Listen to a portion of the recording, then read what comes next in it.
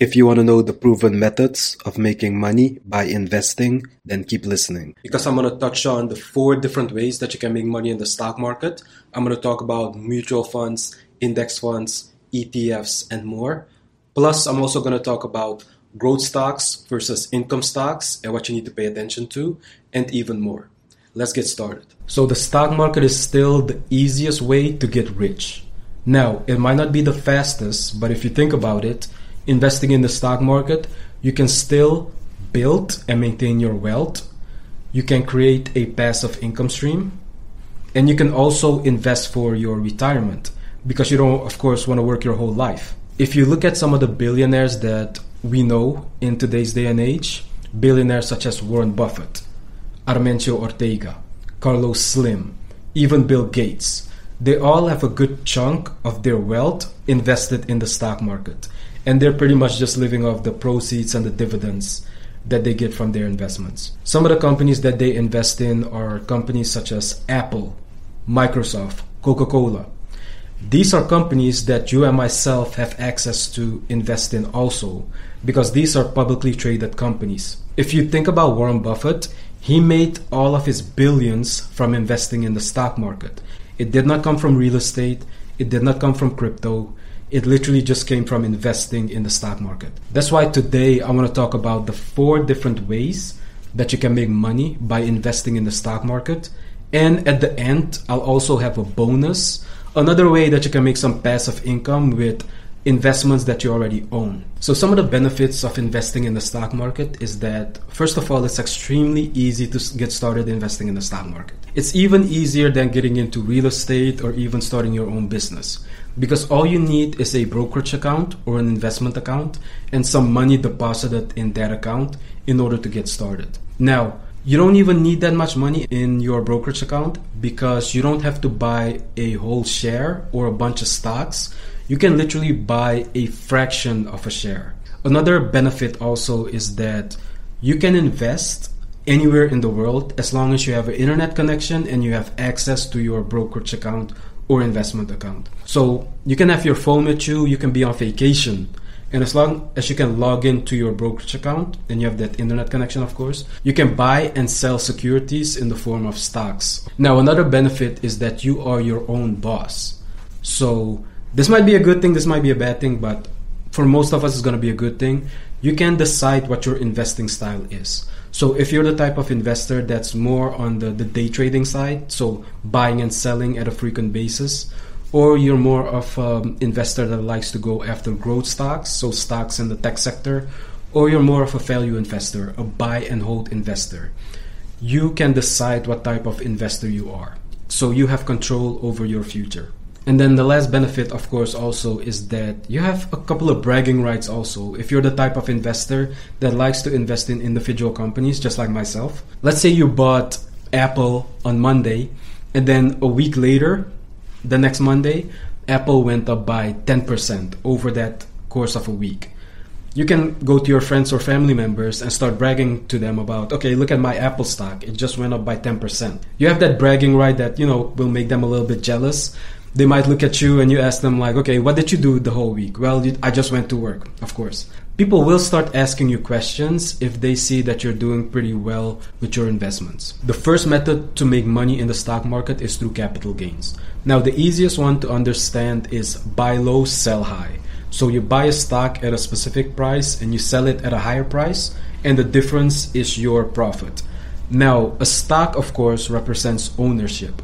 So whenever you're buying a stock, you own a piece of the company that you just bought. You're a shareholder or you're a stockholder. Now, those two words, shares and stocks, when I first got introduced to the investing world, I had to figure out, okay, why are those being used interchangeably? Because there is a difference. A share is a single unit. A stock could be a single unit, or it could also be multiple units. So you would say, I own 1 share in Coke, or I own 10 shares in Procter & Gamble. Or you could also say, I own stock in Coca-Cola and I own stock in Procter & Gamble. So the best way to remember this is that you own shares of stock in a specific company. Now, going back to capital gains, buy low, sell high. Let's say I bought Coke one Coke share at $55. A week later, it goes up to $60. I sell it. I just made a profit of $5. It went from $55 to 60. I sell it. The difference, $5. That's my profit.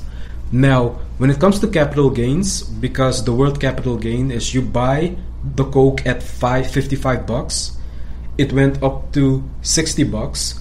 My capital gained in value. It went from 55 to 60. So I have a capital gain of $5.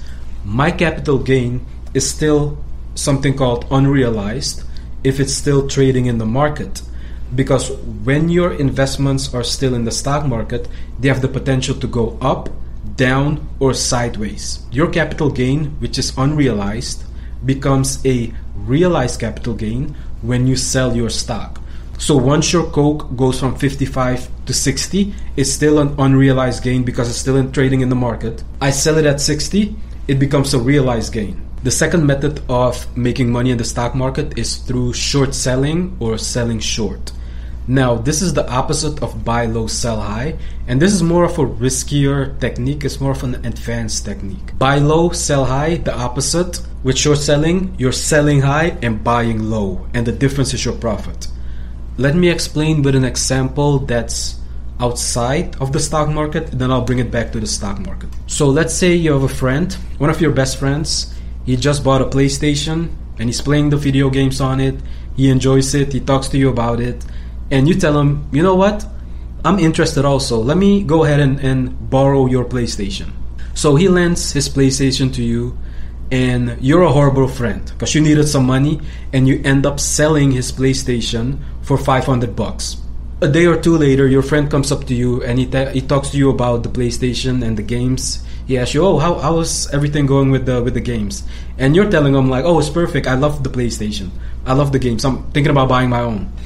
He tells you, okay, cool. I still want to go ahead and play my games. So can you bring back the PlayStation before the end of the week? Now you start to panic because you already sold the PlayStation and you're scrambling around. You're going to different stores.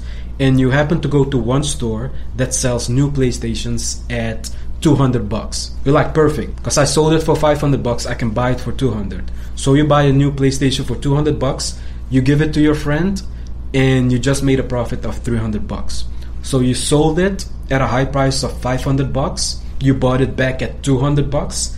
The difference, $300, that's your profit. Bringing that to the stock market, now your brokerage account will potentially charge you some fees, of course, and they will borrow those shares from investors that are with the company or even investors that are outside of the company. Now, the tricky thing about selling short, because this, of course, is a risky method of making money in the stock market, at least with buy low, sell high, the only money that you can lose is the money that you have invested into the stock market. So let's say you invested $500 into the stock market, one company, and that company ends up going bankrupt. You only out that $500 that you invested.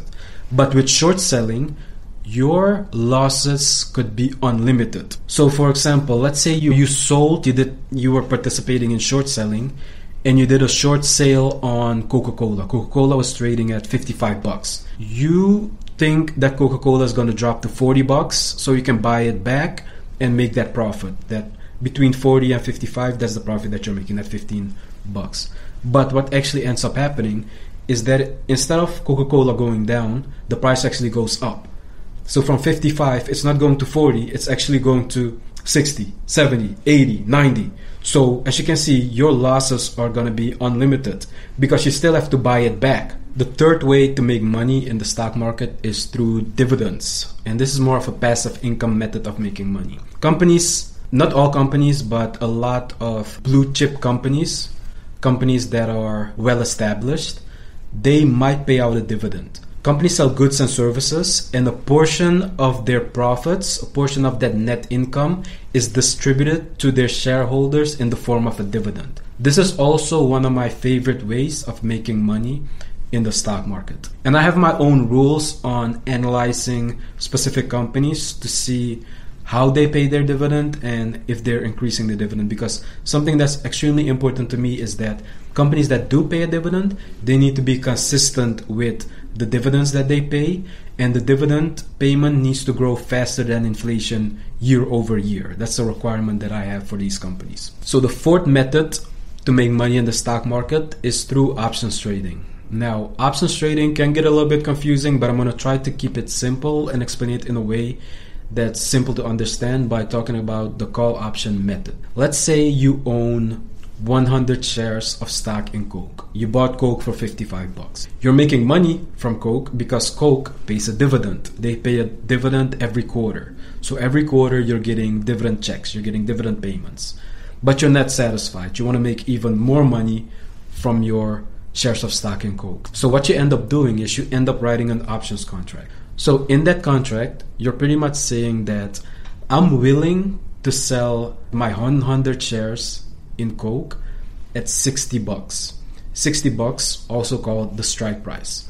The reason why I say 100 shares of stock is because the options contract is usually a lot of 100 shares. Now, if the buyer of this option contract agrees with my contract, he has to pay me a premium. Now, a premium might be $1 per share on this options contract for Coke, for my 100 shares in Coke. Now, the premium could be influenced by a multitude of things. If the options contract is for a stock that is popular, it's going to have an impact on the value of the premium. The closer the actual price of the stock is to the strike price, that means that the premium is usually going to be higher. But let's stick with $1 for one share in Coke. And an options contract, it's a lot of 100, so we're getting a premium of $100 directly deposited into our brokerage account. So let's talk about how the seller is making money then. So I'm the seller in this case. If Coke, which I bought for $55, never went up to the strike price, more than likely the buyer is not going to execute the options trade, because why buy Coke when it's trading below 65? So I just made some additional money without even selling my shares in Coke, because I still own the shares and I made a quick $100. Now, even if the options contract did get executed, I would still make some money, because let's say I bought it at 55 and then the stock went up to 60 and it went past 60. The options contract gets executed and the buyer buys my 100 shares at $60. I still made a profit of $500 plus the additional $100, because I bought it at 55. It went up to 60, so that's a $5 increase. I own 100 shares in Coke, so 5 times 100. I made a profit of $500 plus the premium, the $100 premium. So I just made a profit of $600. From the buyer side, I'm already $100 short. I'm already $100 in the hole, because I had to pay that as a premium to the seller. Now, if Coke never goes up to 60, I'm not going to execute that options trade, because why buy Coke at 60 when it's trading under 60? But here's the cool thing. If Coke goes up from 55 to 60, I execute the trade and it ends up going to 65. Now I just potentially made $400 in profit, because let's look at this. So Coke went from 55 to 60. I execute the trade as the buyer, and then it goes from 60 to 65. Now I just made a $5 profit per share and I own 100 shares. So that's $500. It's still unrealized, of course, so I end up selling at 65. Now I just made a quick profit of $400. Why? Because that $500 minus the premium of $100 gives me that $400 in profit. That's pretty much how you want to look at options trading simplified. And the bonus method that I want to mention when it comes to making some additional income with the stocks that you already own, this is a passive income method, and you can already make some passive income by investing in dividend paying stocks. But with this method is called stock lending. So you can lend out the stocks that you own for example, short selling. Now, you do want to be careful with this method, because if you own stocks that do pay a dividend, you want to make sure that you will still get the dividend payment if you're lending out your stock. Every brokerage firm is a little bit different, so definitely double check with your brokerage firm and make sure that you aren't taxed in a different manner when it comes to this, because I've noticed that with Robinhood, you can do stock lending, because there are some differences between those two brokerage firms and how they go about stock lending. So definitely make sure that you double check the fine print on stock lending. Now, this will not make you a millionaire, of course, but it is a quick way to make some additional passive income. Now, let's talk about investing in mutual funds, ETFs, index funds, and even bonds. Now, what are these funds actually?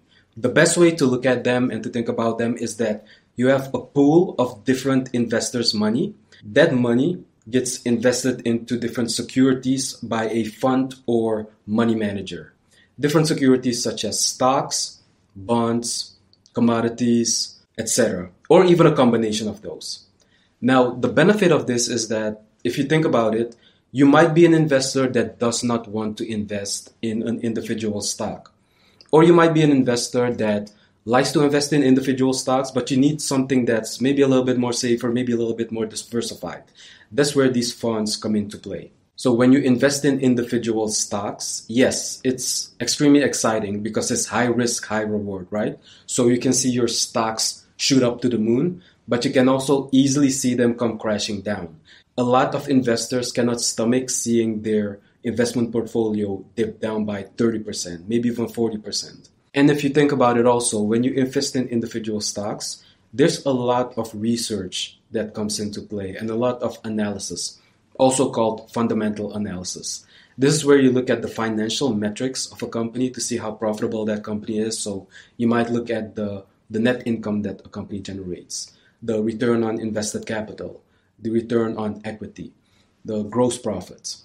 Investing in a fund gives you immediate diversification. That's one of the benefits compared to investing in individual stocks. So let's say you invest in an ETF that invests in different companies in the tech sector. You have immediate diversification in tech stocks, which you don't have when you invest in individual companies. Or you have an index fund that invests in the companies that are in the S&P 500. You have that immediate diversification. Another benefit is that index fund, mutual fund, even ETF investing is a passive way of investing. When you have to analyze stocks, you're actively doing the research, analyzing these companies. But investing in a fund, it's a more passive way of investing because you have a bunch of money that you just put into your brokerage account, and at the right time you just put money into buying that ETF, index fund, mutual fund, etc. Another benefit of investing in a fund is that the research has already been done for you. And the research is also still being done by the fund manager to make sure that the correct companies are in that fund that you're investing in. This makes it extremely easy because all you have to do is make sure that you're investing in the correct fund. Now, in order to get that confidence to know that you're investing in the correct fund, you need to look at the track record and the history of how that fund has performed. That will give you the confidence to make sure that that fund will perform well into the future. Now, the future is always unpredictable, of course. Anything can happen. But looking at the history and also looking at the fund manager's performance, how long has the fund manager been in the business? How many different funds is he or she managing?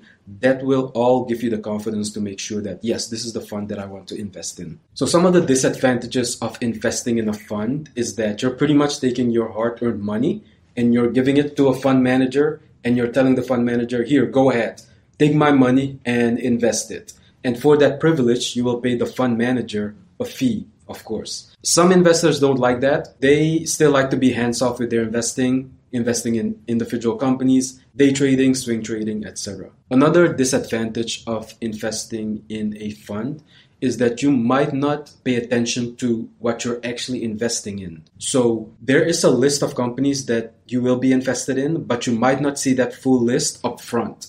If you are morally against specific businesses or business practices, let's say you don't like weapon sales, or you don't like for-profit prison systems, or you're against CBD.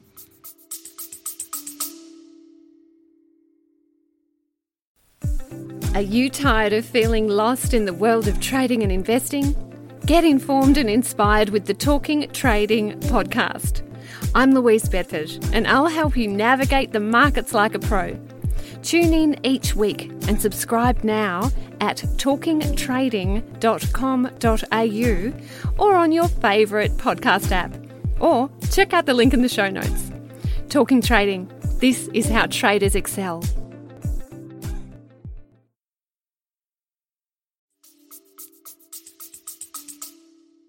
You want to make sure that the fund that you're investing in is not invested in those companies. Nowadays with technology, it's pretty easy to get a full list of the companies in a specific fund because all you have to do is go to the company's website, get a full list of the companies in the fund, or you can even request it from the website. You could also go to the SEC website and put in the ticker symbol of the fund and get a list of all the companies in that specific fund. But that's something that you definitely need to pay attention to. If there are some things that you're against, make sure that you're not investing in those types of companies. Even when I look at my investing strategy, I love investing in individual companies. I like doing the research and putting them in my watch list, and I have a watch list of over 50 companies that I keep an eye on, and I buy them whenever they're selling at a discount, whenever the value is there, preferably dividend-paying companies. But I also have different funds that I invest in, different ETFs, different index funds. And it makes my portfolio balanced because there's instant diversification when I invest in the ETFs and index funds. But then I also have the individual funds where I'm making some passive income through my dividend-paying stocks. Why do index funds and ETFs reign supreme over mutual funds on average? It's because of two things, the fees and the performance. Let's look at the fees first. And whenever I'm talking about the fees, I'm specifically talking about the expense ratio. Now, the expense ratio can cover a multitude of fees. Fees such as administrative fees, operating costs, commissions, advertising. These are fees that you will have to pay as an investor. On average, a mutual fund has a much higher fee and expense ratio than an index fund or an ETF that you're investing in. Mutual funds are actively managed by the fund manager, which means that the fund manager does all the research, the buying, and the selling of all the securities in that specific fund, and all the fees associated with the buying, selling, administrative costs, etc., even paying the fund manager's bonus, that's all being paid by you. Now, with an index fund or an ETF, those usually track a underlying asset. So for example, if you're investing in an index fund that tracks all the companies in the S&P 500, the fee is going to be a lot lower because all that fund does is mirror all the companies in the S&P 500. When you look at a mutual fund, you could easily see fees in the 1% or even higher. But when it comes to index funds, you can see fees that are 0.1% or even lower. And yes, even if a fund performs well, your fund went up 8% in a year, 10%, you would still have to take into account your expense ratio fees into your capital gain. And the second one, performance. Now, it has been noticed that mutual funds in the short term are able to outperform index funds and ETFs. But it's also been noticed that in the long term, index funds and ETFs that are being used as the benchmark, so for example, an index fund that mirrors the S&P 500, over the long term, those have widely outperformed mutual funds. And then even if you look at the mutual fund, tack on that expensive expense ratio also. When it comes to bond investing, all you have to think about it is as you're giving out your money and you're getting interest payments back, and at the end you get your invested capital back. So a corporation could go the stock market route in order to get money and do an initial public offering, or they could also go the loan route, and even a governmental institution. So with a governmental institution, for example, you give your money out to them, your capital, and they will tell you, okay, I owe you. So I'm getting your capital. While I'm holding on to your capital, I'm going to give you interest payments on a frequent basis, once every 6 months. And then I'm going to give you your invested capital back at a specific date, also called the maturity date. And some of the bonds that you can invest in are going to be your corporate bonds, governmental bonds, municipal bonds, which is going to be your local government, and the list goes on. Now, I like investing in a bond fund because when you invest in a bond fund, you don't have to do the research on which bonds to invest in because, yes, it's exciting to invest in individual stocks because you're doing the research and you have the hope that the stock that you're investing in is going to shoot to the moon and make you a lot of money. But with bond investing, it's a lot more stable. It's a lot more risk averse. It's more of a fixed income asset. So it's a lot more boring. When it comes to investing in bonds, I like the bond fund because I use it as a way to make passive income. On a monthly basis, I get my interest payments from my bond fund. Now, if you invest in individual bonds, you get paid every 6 months. But with a bond fund, because the bond fund is invested in so many different bonds, some of those are hitting the maturity date, some of those are hitting an interest payment date. So you're constantly getting paid interest on a monthly basis. And then also, if you invest in individual bonds, there will be a maturity date where you will get your invested capital back. Then you have to take that capital again and then invest it in another bond. But when you invest in a bond fund, you will never have to worry about that because some of the bonds mature and then the fund manager is already invested in different bonds. So you can just hold on to your bond fund and use it as a passive income stream. So I like investing in individual companies, but I also keep my eye on some of the great index funds and ETFs that are out there because it makes my investing life easier and simpler. The 4 best index funds / ETFs to invest in. Now, before I reveal those 4, I do want to touch on the difference between index funds and ETFs because there are some differences. How you can do the research to make sure that you invest in the correct fund. I'm going to reveal the 4 index or ETFs funds, of course. And then if you are planning on investing globally, what you need to pay attention to. And also the future of these funds. Where do I see these funds go? Are they going to get more popular? Are they going to get less popular?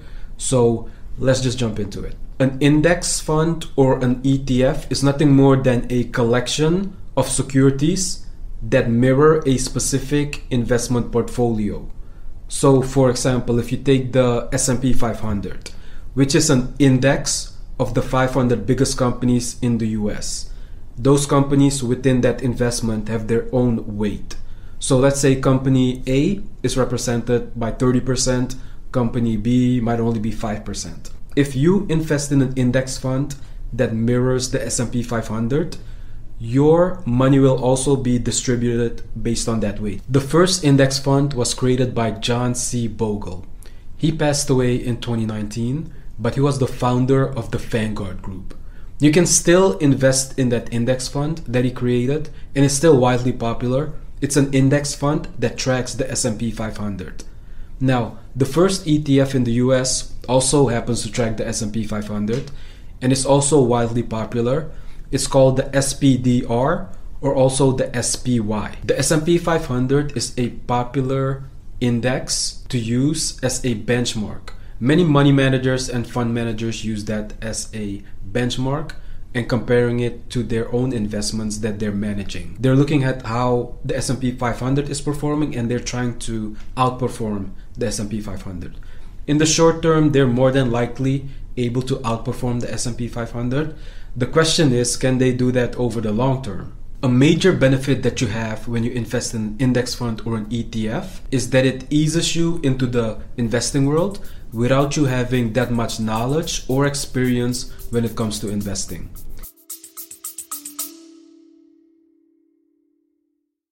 You hear a lot about supply chains these days because if the past couple years have taught us anything, it's that an efficient, well-managed supply chain is absolutely critical to keeping businesses successful and consumers happy. I'm Will Haywood and I host a podcast called All Business, No Boundaries, where we talk about supply chains, how they work, what happens when they don't, and the innovations that are redefining what's possible in the world of logistics. Join me for insightful interviews with thought leaders and industry experts. We discuss how optimizing supply chains can break down the barriers that are holding businesses back. That's All Business, No Boundaries by DHL Supply Chain. Listen and subscribe wherever you get your podcasts. Even myself, the first index fund that I purchased was the VFINX, which was the Vanguard S&P 500 index fund. Now that index fund taught me a lot because it taught me how my fund was performing. So emotionally, how do I feel when I see my money go up, but also when I see the value of my investment portfolio go down. It also taught me about, okay, these are the 500 companies that I'm invested in, and what's the specific weight by company. And one thing that I noticed that tech companies had more weight in that specific portfolio, the S&P 500. Another thing that I noticed was that every quarter I was getting paid a dividend, which is something that was new to me back when I first started investing in index funds and ETFs. So I was able to track my dividends and see, oh, my dividends gets reinvested back into the fund. So not only am I getting my capital gains, which is my investment increasing in value, I'm also getting that dividend that gets reinvested into that specific fund. Another thing that I also appreciate when investing in an index fund is that I'm immediately diversified. So in this case of the S&P 500, I'm investing in 500 companies. So I don't have to go out there and do the research on which companies I need to add into my portfolio. I don't have to cherry pick every single company. Just investing in the index fund, I'm immediately diversified, and also I don't have to manage and maintain those companies. Because if a company isn't performing well according to the standards of the S&P 500, those get kicked out and then new companies are introduced into that S&P 500. And if you invest in an index fund, since the index fund mirrors that index, you will also have those new companies in your portfolio. Index funds versus ETFs. What's the difference between the two? What should you be paying attention to? Which one should you focus on? Now, when I first started investing, I focused on the index funds, but I actually like ETFs better. And there's 3 reasons why I like the ETFs better. The first one has to do with the fees associated with index funds and ETFs. If you take a bunch of index funds and you compare them to their equivalent ETFs, you'll notice that the fees on the ETFs are slightly lower than the fees of the index funds. Especially if you take a mutual fund and you compare the fees or the expense ratio with the equivalent ETF, you'll be blown away and shocked how much you're actually paying in fees for the mutual fund.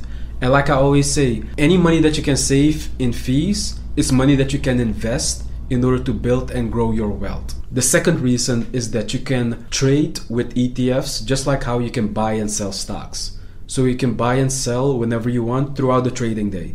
This is not something that you can do with an index fund, because with an index fund or even a mutual fund, you can only trade at the end of the trading day. But with an ETF, you can trade in the morning, midday, even before the market closes. That's a big benefit. And the third reason for choosing an ETF over an index fund is because with an ETF, you can participate in options trading. Now, this is not something, of course, that you can do with an index fund, but a lot of investors like ETFs because of the options component attached to the ETF. With the ETF, more than likely cheaper than the index fund. When I invested in my index fund, I had to put $3,000 down just to get into that S&P 500 index fund. With the ETF, I can buy a single ETF of that same equivalent, which is currently around $300, and start trading. So the first one is the VOO, which stands for the Vanguard 500 Index Fund ETF. Now, this is the ETF, of course. If you want the index fund equivalent, you want to take a look at the VFINX or the VFIAX. Now, the VOO is one of my personal favorites. It's also the first ETF that I started investing in. And with the VOO, you're just trying to match the market. You're not trying to beat the market, because the VOO, the S&P 500, you're just mirroring the companies that are in the S&P 500, which is being used as the benchmark, of course. Now, the second one is the BND. This is the Total Bond Market Index Fund ETF. Now, the cool thing about this one is that if you look at the top securities in this fund, they are all treasury notes. And the treasury note has a maturity date of between 2 and 10 years. All those treasury notes have different maturity dates, and they have different interest payment dates. So with a normal treasury note, you get paid once every 6 months, but in the bond ETF, you get paid on a monthly basis. And even if a bond matures, you don't have to go out and buy new bonds because you can just be invested in BND, hold on to it, and you'll be getting interest payments on a monthly basis. The third one, I call it FEE2, but you actually spell it FEETWO, which is the Vanguard Russell 2000 Index Fund ETF. Now, the cool thing about this ETF is that it mirrors the Russell 2000. The Russell 2000 being 2,000 small cap companies. The good thing about these small cap companies is that they have the potential to blow up and become mid cap or large cap companies. Also, small cap companies don't have that many eyeballs as the mid and large cap companies. So there are a lot of hidden gems available in that Russell 2000. And number 4 is the VXUS, which is the Vanguard Total International Stock Index Fund, ETF. Now, if you're the type of investor that wants to invest globally or even internationally outside of the US, you more than likely know that investing internationally, a whole new set of risks come into play that you normally don't have to think about. Economical risks, companies paying out dividends but not as consistently as companies within the US. There's a lot of risk associated with investing in companies in countries that you might not be familiar with. That's where this ETF plays a big role in your investment portfolio. And I have an interesting story about international investing. I like to invest in individual companies, but I also like to invest in index funds and ETFs. And I was looking at investing in some of the companies in a different country. I was looking at investing in companies internationally. So I was looking at different countries and I was looking at different continents, and I was using a stock screener in order to plug in my numbers to see which companies I can add to my watch list and then eventually buy. So I was looking in Brazil, I was looking in Africa, I was looking at China, India, and I found a handful of good companies to invest in. One of them was in China, which was China Mobile. So I went ahead and I think I paid about $300 to $400 to buy stock in China Mobile. So I was collecting the dividends on a frequent basis, and I was watching the value go up and down like it always does in the stock market. But a couple of months after I bought it, the government actually banned China Mobile. So they did give you a heads up of a couple of months before the ban. But I'm the type of investor, I don't always look in my investments account on a daily basis, especially my international investments accounts.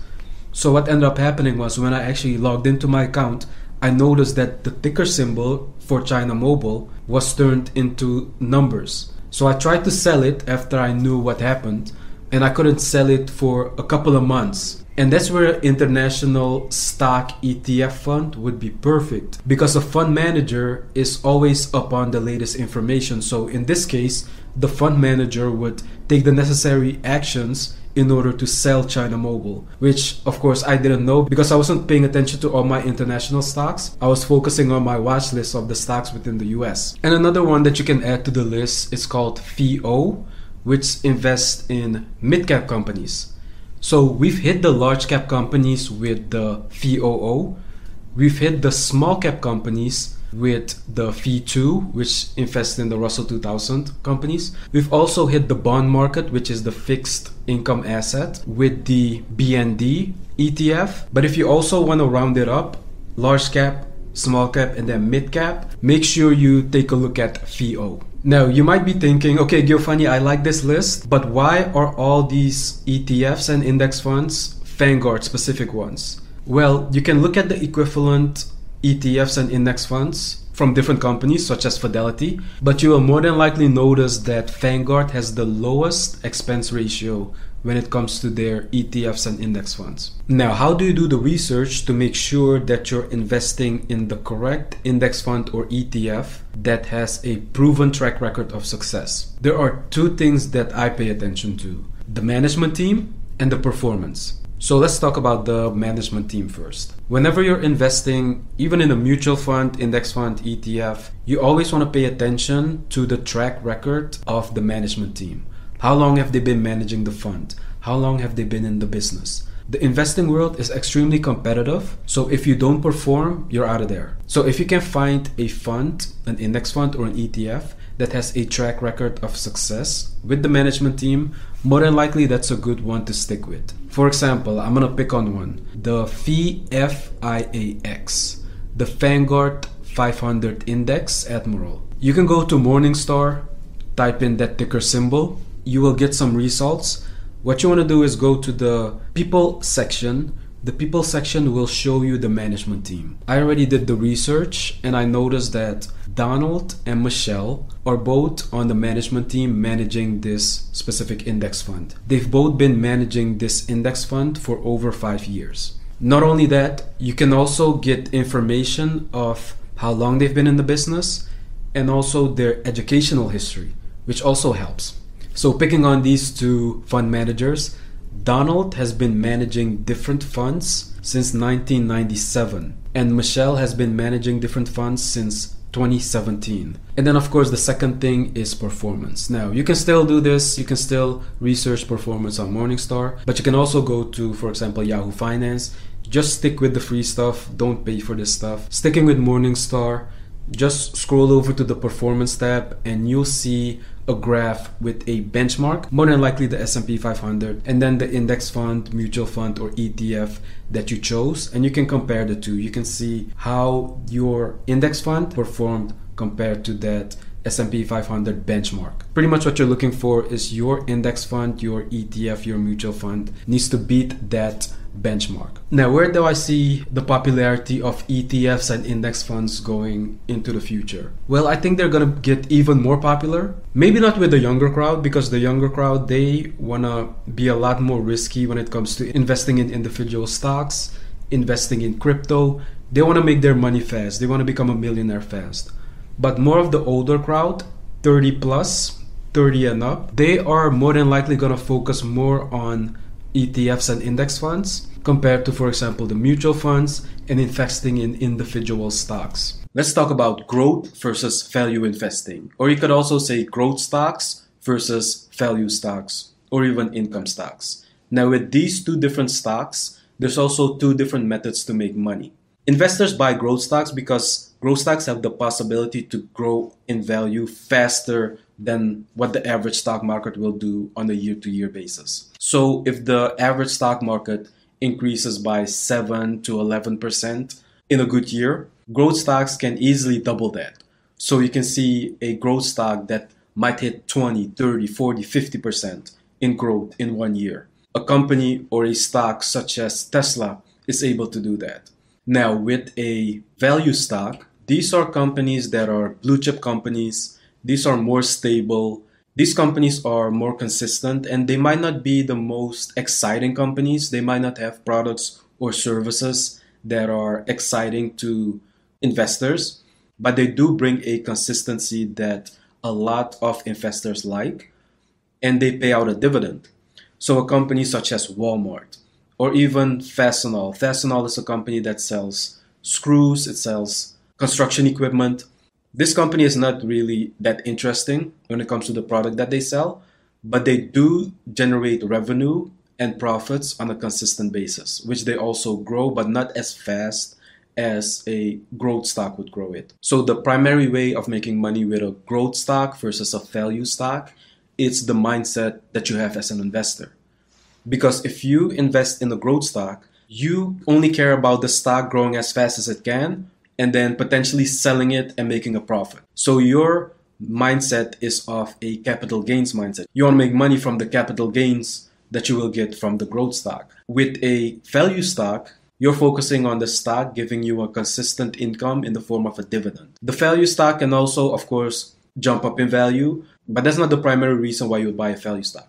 Now, yes, of course, you can still do options trading, you can still do short selling, but those two are the primary ways of making money with a growth stock versus a value stock. So growth stocks in general don't pay a dividend because any profits that they make, they put back into the business to grow the business as fast as possible. A growth stock can be in pretty much any industry or sector, but you will definitely see growth stocks in the technology sector.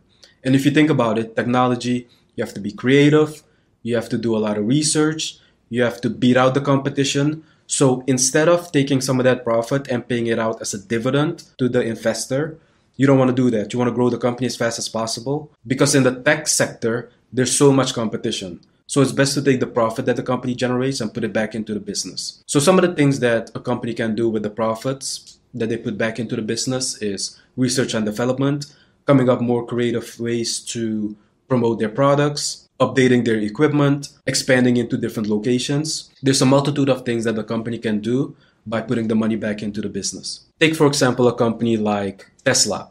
So Tesla sells electric cars and is widely popular, of course. But let's say Tesla came out with a new product. The new electronic car can drive on land, sea, and it can also fly. Just coming out with news like this more than likely will hype up investors to buy more shares in the company, which will potentially make the value of the stock go up even more. And since growth investors like to invest in companies that can increase in value faster than the average stock market performance year over year, these investors don't pay that much attention to the PE ratio of a company.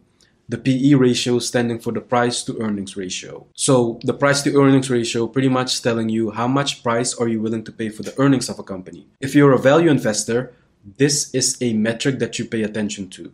Most value investors will look at PE ratios of 20 or less, but for a growth investor, since they predict that the sales, revenue, and earnings of a company will keep growing year over year, the PE ratio is not something that they primarily pay attention to. So the PE ratio, the price divided by the earnings per share, the earnings is the same as the net profit of a company. In order to calculate the earnings, all you have to do is look at the net profit of a company and divide it by the common shares outstanding. So let's say a company made $2 million in net profit, but they have only 1 million shares outstanding. The earnings would be $2. 2 million in net profit divided by 1 million in common shares outstanding. So 2 million divided by 1 million is $2 in earnings per share. The price is the price that you see on the stock market per share. So if a company is trading at $40 and the earnings is $2, the PE ratio is 40 divided by 2 is 20. So what are some of the metrics that you need to look at if you want to analyze a growth stock then? How can you tell if a growth stock is one that you want to invest in? There's two specific metrics that you can take a look at. The revenue of a company, it needs to grow year over year faster than what the average stock market return is. And also you can look at the net profit of a company. It's a little bit more tricky because there are a lot of growth stocks that actually have a net loss year over year, but their revenue keeps growing at a high pace. There are some other metrics that you can take a look at. You can take a look at debt. You can take a look at the return on equity, the return on invested capital. But when it comes to a growth stock, just looking at those two, the revenue and the net profit, those are the two main ones that you need to pay attention to. Now, if you take a company like Tesla and you look at their revenue growth, Tesla has been able to go 30 to 50% if you look at the last 5 to 10 years. Take another growth company like Amazon, and you can see that Amazon has been able to grow about 25% in the last 5 to 10 years. Think about what the average growth is of the stock market. So if you look at the S&P 500, you'll see anywhere between 7 to 11% growth year over year. Both Amazon and Tesla have shown more than double in growth compared to the average stock market growth year over year. Now with a value stock or an income stock, they might not see double digits in growth because that's not the focus. The focus is on the consistency. Yes, they will still grow year over year, but the focus is more on the income that they pay in the form as a dividend to their shareholders. Now, if you look at a stock market decline or a stock market dip or even a recession, there's something interesting that you will see between growth and value investing. With a growth stock, of course, you need to think about the mindset of the investor. They want to buy a stock that will go up in value fast and continue to go up year over year. When everything is going well in the stock market, people are more optimistic and they will pay more and they will buy more shares in specific companies. With a stock market decline or crash, people get a lot more pessimistic. If you look at the growth stock, instead of going up, of course, it's going to dip down, it's going to crash. So people might panic and sell their growth stock. Meanwhile, with a value stock, those, of course, yes, they will also dip in value, but because most value stocks still pay out a dividend, so some might cut their dividend or some might cancel their dividend, but there are still a lot of companies that, even in a stock market decline, they pay out a dividend, and they even grow their dividend. And those are the companies that I like to invest in. Investors are more than likely to hold on to those investments in value stocks because they still get a payment in the form of a dividend on a quarterly basis. Let's look at technical versus fundamental analysis and how that plays a specific part or a specific role when you look at growth versus value investing. Fundamental analysis is when you look at the financial metrics of a company, how well the company is performing. You look at the sales, revenue, book value, return on invested capital, etc., etc. Technical analysis is when you look at the charts and you try to figure out how that stock is trending on the chart screen. Value investors like to focus on the fundamentals of the company and then buy the company when it's selling at a discount. Meanwhile, growth investors, they don't necessarily focus on fundamental analysis. Some of them do focus on technical analysis because they want to buy the company at a cheap price and then be able to sell it at a higher price for a capital gain. There are also a lot of day traders and swing traders that like to jump in to the stock market and buy growth stocks in order to profit from small changes in the price of the stock. You can still do day trading with value stocks, of course, but the benefit of doing it with growth stocks is because growth stocks have that potential and that possibility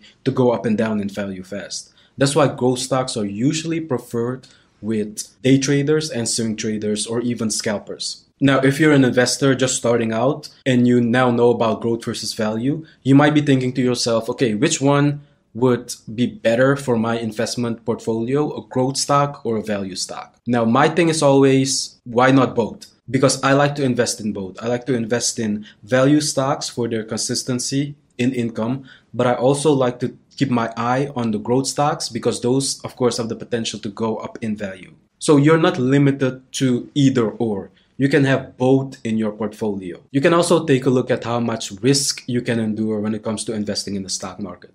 If you're somebody that's more risk averse, value stocks will be more in your lane because those, they pay an income on a consistent basis. They're more stable in a stock market decline. Yes, they will dip, but you can still hold on to them compared to the growth stock. Those are more risky stocks that you can invest in because you're investing in the potential growth of that company. But keep in mind that growth stocks are more fun than value stocks in general.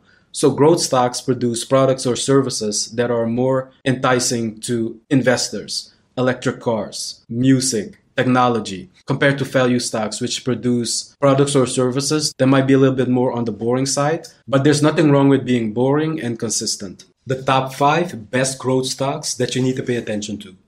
Now, I also want to talk about the market cap and how that plays a role when you look at growth stocks. I want to talk about the IPO. I want to talk about some of the indexes where you can find some of these growth stocks. And I also want to give my 2 cents on growth stocks. What do I think of them? Growth stocks are fun. Growth stocks are addictive. There's nothing more exciting than logging into your brokerage account in the morning just to see how your growth stocks are performing. And most people love growth stocks because it's all over the news. It's all over the media. Most growth stocks are going to be in the tech sector, the technology sector, but other sectors also can have growth stocks. But the tech sector is exciting because the tech sector is always on the cutting edge of things. They're creative. They're coming out with new products, new technology. And people get hyped up about that stuff. People get excited and then they want to invest in it. They want to see their capital grow. Growth stocks are also the stocks that investors use in order to potentially grow their wealth fast. Those are the stocks that people talk about when you hear the stories of somebody bought a stock today and then a couple of days later, they saw their capital gain shoot by 30, 50% or even more. Now, the first growth stock that you need to pay attention to and that you need to have on your watch list is Shopify. Now, Shopify is an e-commerce platform that allows you to set up your shop online. All you have to do is buy the domain, set up your shop, make sure that you pick the right theme, upload your products, set up your payment processing, and before you know it, you can start getting sales after you do the marketing and advertising, of course, of your products. So it's a very easy platform to use. I've also set up a couple of Shopify stores in the past where I would sell anything from fitness equipment or fitness clothes to women's handbags. And most of your sales are going to come from mobile devices. From a growth stock perspective, if you look at the financials, Shopify has been able to grow their revenue year over year in the past 5 years by 50%. That's a great thing because if you look at the stock market average, the stock market on average grows on a good year by 10 to 11%. So seeing a company able to grow 50% on average year over year, that's a growth stock that you need to pay attention to. Number 2 is Netflix. Now, Netflix is the most popular streaming service at the moment because they're doing a great job of not only expanding into different countries, but they also do a great job of keeping their content as diverse as possible. So there's content and even games for any type of viewer. If you like horror movies, if you like documentaries, if you like action movies, if you like crime docs, Netflix has shows for pretty much everybody. From a financial standpoint, Netflix has been able to grow, if you look at the 5-year average and also the 10-year average, they've been able to grow by 25%. And also the reason why Netflix is the market leader in their space and they're able to not only grow their user base, but also retain the users that they have, is because they constantly come out with good shows. Most of the revenue that they generate, they put back into the business by producing content that viewers want to see. Number 3 is Amazon. Now, Amazon is a $1.2 trillion company. During the pandemic, Amazon saw their sales soar, while other retail stores and smaller chains saw either their business go bankrupt or their business slow down tremendously. It's because of Amazon that companies such as Walmart and Target had to speed up their entrance into the online e-commerce world. And Amazon has pretty much set the standard for fast shipping, or in this case, one-day shipping. Most people that I know love buying their products from Amazon, and Amazon is always on the cutting edge with coming out with new ideas and then implementing them as fast as they can. So yes, you can buy your goods on Amazon, but there are also Amazon stores in specific locations that you can go to. Going back to the financials, Amazon generates all of their revenue from 3 sectors: North America, international, and AWS. AWS standing for Amazon Web Services. Small and big companies that don't want to have their technology infrastructure in-house, they have the possibility to outsource it to AWS. Number 4 is Tesla. Now, Tesla is a $700 billion company. If you look at their revenue in the past 5 to 10 years, they've been able to grow their revenue by 33 to 50%, which is astounding. Tesla, widely popular, the best-selling car used to be the Model 3, but doing my research, I've noticed that the Model Y has been picking up steam and is currently the best-selling Tesla car at the moment. Tesla is doing so well with selling their electric cars and then also expanding into different countries. Right now, China is one of the fastest growing markets for Tesla. And even when I went on vacation to Europe, I went to the Netherlands to visit my family. While I was on the highway, I was paying attention to the cars that I saw on the highway, and 1 in 4 to 1 in 5 cars that I saw in Amsterdam were Tesla cars. That's how popular they are in Europe also. Tesla has been operating at a net loss for many years. It wasn't until 2020 that they turned their net loss into a net profit. But the whole thing with these growth companies and these growth stocks is that they focus on growth. They focus on getting their revenue as high as possible because they want to beat out the competition. They will grow even if that means operating at a net loss for many years. All they then need to do is make a couple of tweaks in order to turn their net loss into a net profit. And number 5 is Spotify. Now, Spotify is not as big as the Amazons out there or the Teslas because Spotify is a $16 billion company and it's also operating at a net loss. But Spotify has been making a lot of headway into also growing as fast as possible because they started in the music industry, then they got into podcasting, and now they just added audiobooks. So they have 3 pillars now, the 3-headed monster. Also, with Spotify, they want to dominate the audio space. They want to capture your ear. And Spotify always comes up with new ideas, cutting-edge technology, anything that they can do to make it easier for their listeners to enjoy the platform. And Spotify is also good at monetizing the user base that they have.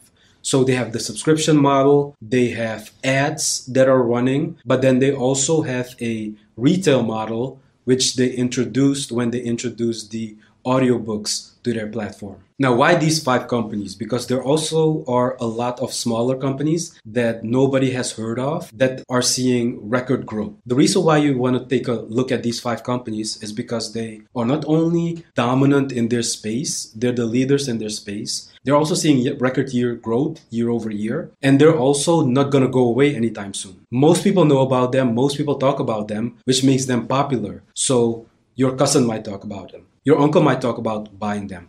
The media is talking about these companies. Not only are they popular now, they're going to be more than likely popular in the future because these companies are always on the cutting edge when it comes to technology within their space, making sure that they come up with creative ways in order to retain their customers. And also the management team is doing a great job of managing the day-to-day business practices. Also, another thing that you need to pay attention to is that all of these companies that I mentioned are large to mega cap stocks. Now, this is where the market capitalization comes into play because market capitalization lets you know the value of a company, how much a company is worth. So when I say a company like Tesla is worth 700 billion, that goes to the market cap of the company. How do you calculate the market cap? The market cap is calculated by taking the price of a single share and multiplying it by the common shares outstanding. So if a company has a $50 price for their stock and they have 1 million shares outstanding, the market cap is 50 times 1 million is 50 million. So depending on the value of a company, it will fall under a specific cap. So a company that is 300 million or less, that's going to be a micro cap. Anywhere between 300 million and 2 billion, that's going to be a small cap company. 2 billion to 10 billion, that's going to be a mid cap. 10 billion to 200 billion, that's going to be a large cap. And anything over 200 billion, that's going to be a mega cap company. Now, I focused on the large and mega cap companies, but you can definitely also take a look at micro cap, small cap, and even mid cap companies. Because those companies, even though they might not be as famous as the large and mega cap companies, there is still potential because there are not that many eyes on those types of companies in the smaller cap companies, but they have that potential to blow up also and become large cap or even mega cap companies. But of course, a lot of risk involved in all of these companies. Doesn't matter if they're a small cap company or a large cap company. Always remember that investing is risky. Now, if you want to know which indexes these companies are trading on, all of these companies will be found on the S&P 500, which is the Standard & Poor's 500, which has the 500 largest companies in the US. So all of the companies in the S&P 500 are indexed based on weight. So some of the companies take over a larger percentage, and most of those companies are going to be in the tech sector. Apple being the number one. Another index is the NASDAQ 100. Now, the NASDAQ 100 is similar to the S&P 500. Of course, it has less stocks in their index, but most of the stocks are highly focused on the technology sector, which is all of the stocks that I mentioned also in the top 5 list. And even if you look at the top 6 companies in the NASDAQ 100, the top 6 companies take up 37% of the whole index. So some of those companies are going to be Google, Amazon, Apple, even Tesla. Another index that's widely popular is the Russell 2000.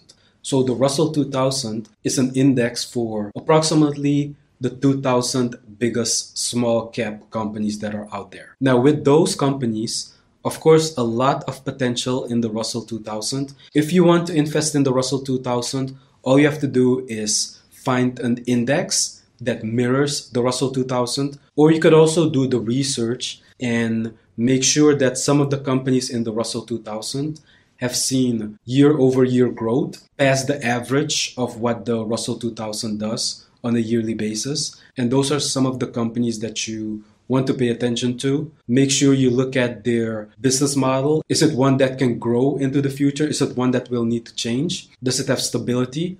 If that company is a small cap company right now, does it have the potential to become a mid cap company or even a large cap company? Make sure you also take a look at the management team, how they are performing on a day-to-day basis. These are some of the things that I would pay attention to if I wanted to invest in a company, a small cap company that's in the Russell 2000. But just in general, I would focus on an index fund that just mirrors the Russell 2000. Another one is the Wilshire 5000.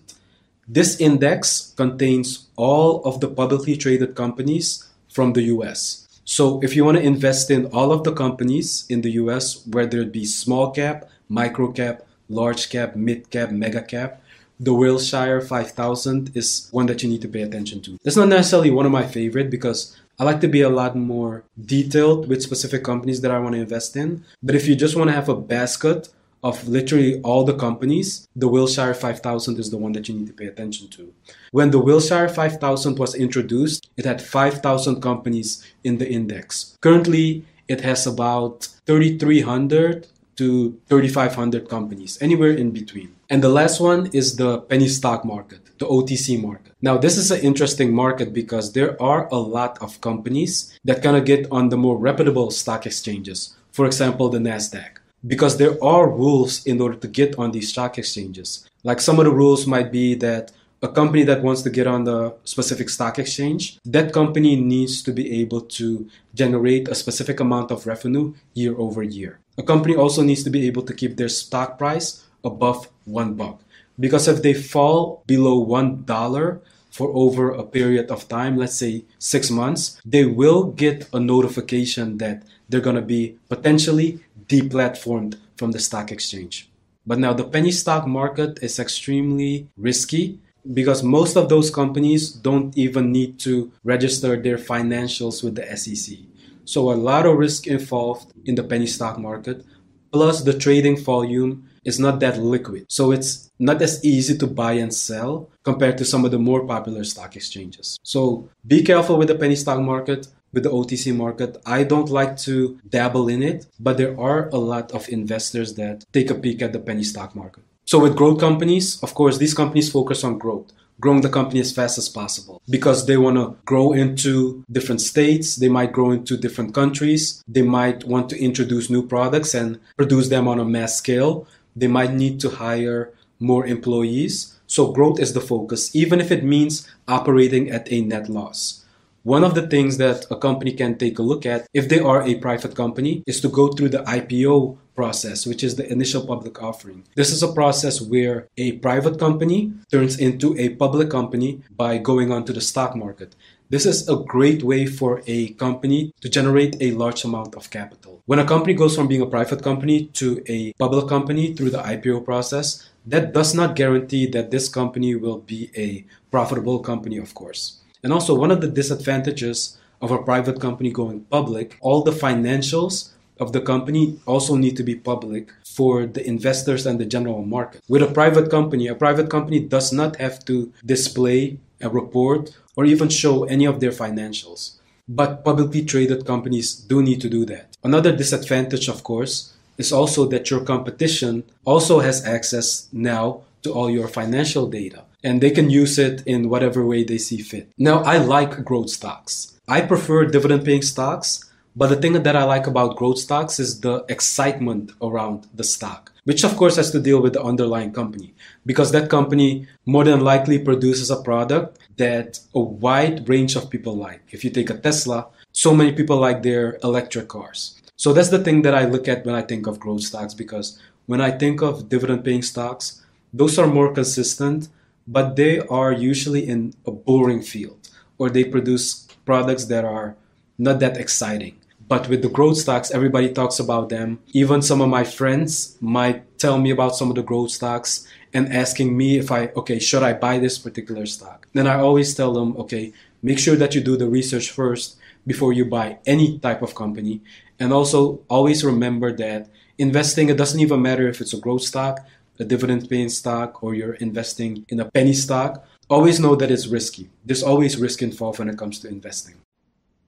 Now, if you enjoy my content on stock market investing, then be sure to follow my podcast.